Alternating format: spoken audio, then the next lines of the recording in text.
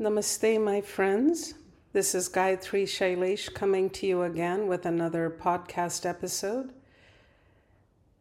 So today I wanted to discuss this whole idea around judgment.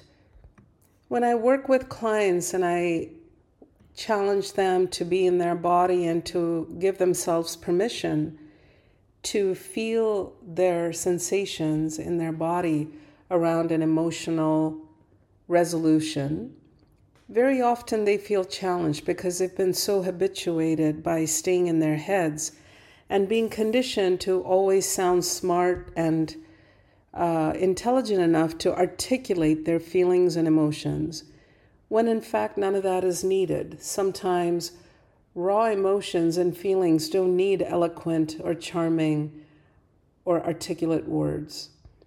In fact, all that we need to allow ourselves to do is to admit that we are vulnerable beings.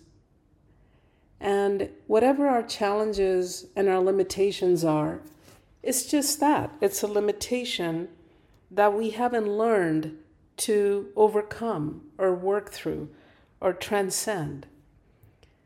Once we can begin to open up and speak our truth, we open up a space of acceptance.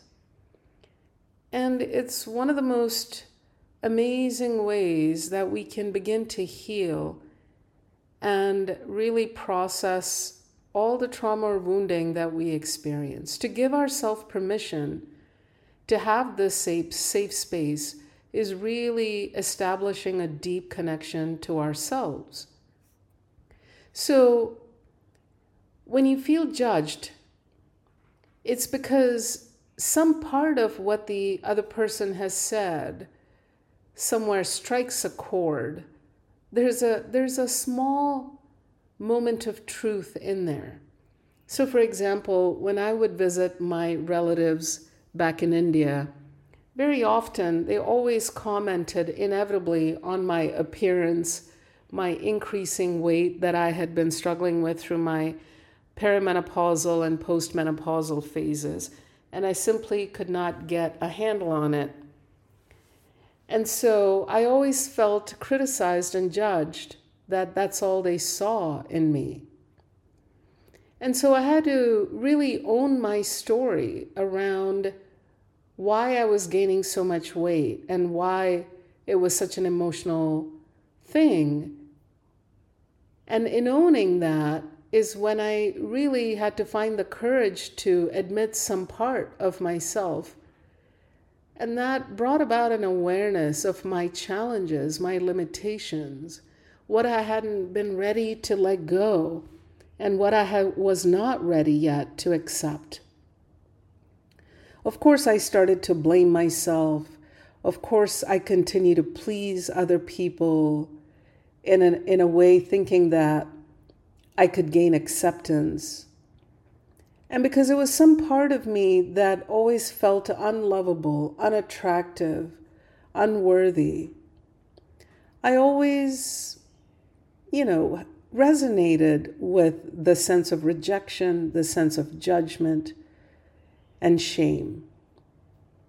And these are all reactions that come out of survival of trauma. And the first step to healing ourselves is to really begin to acknowledge fully.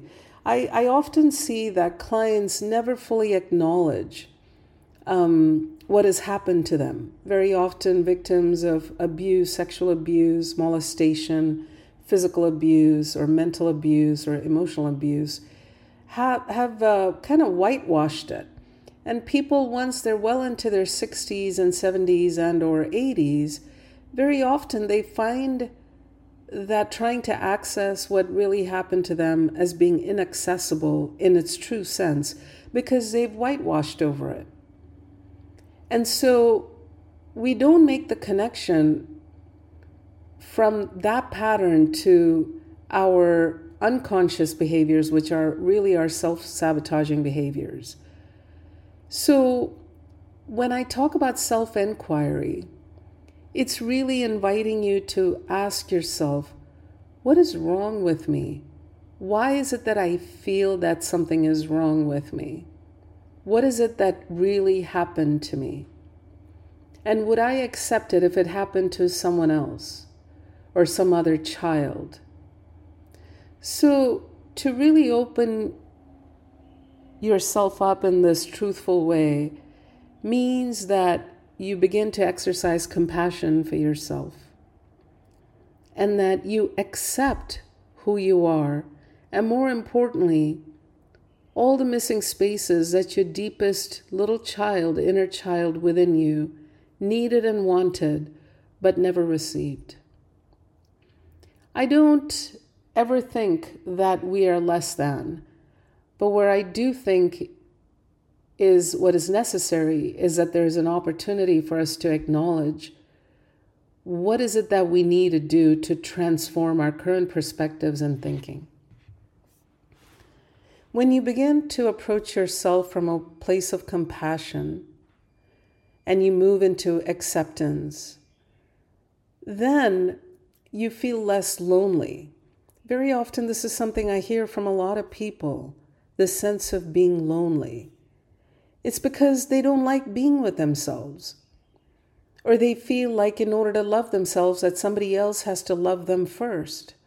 Is there anything farther from the truth? And so, my friends, the next time you hear some judgment or some judgment is reflected back at you, ask yourself, what is the other person holding up a mirror for within you that is waiting to be examined? I wish you all well. Much love, many blessings. Namaste.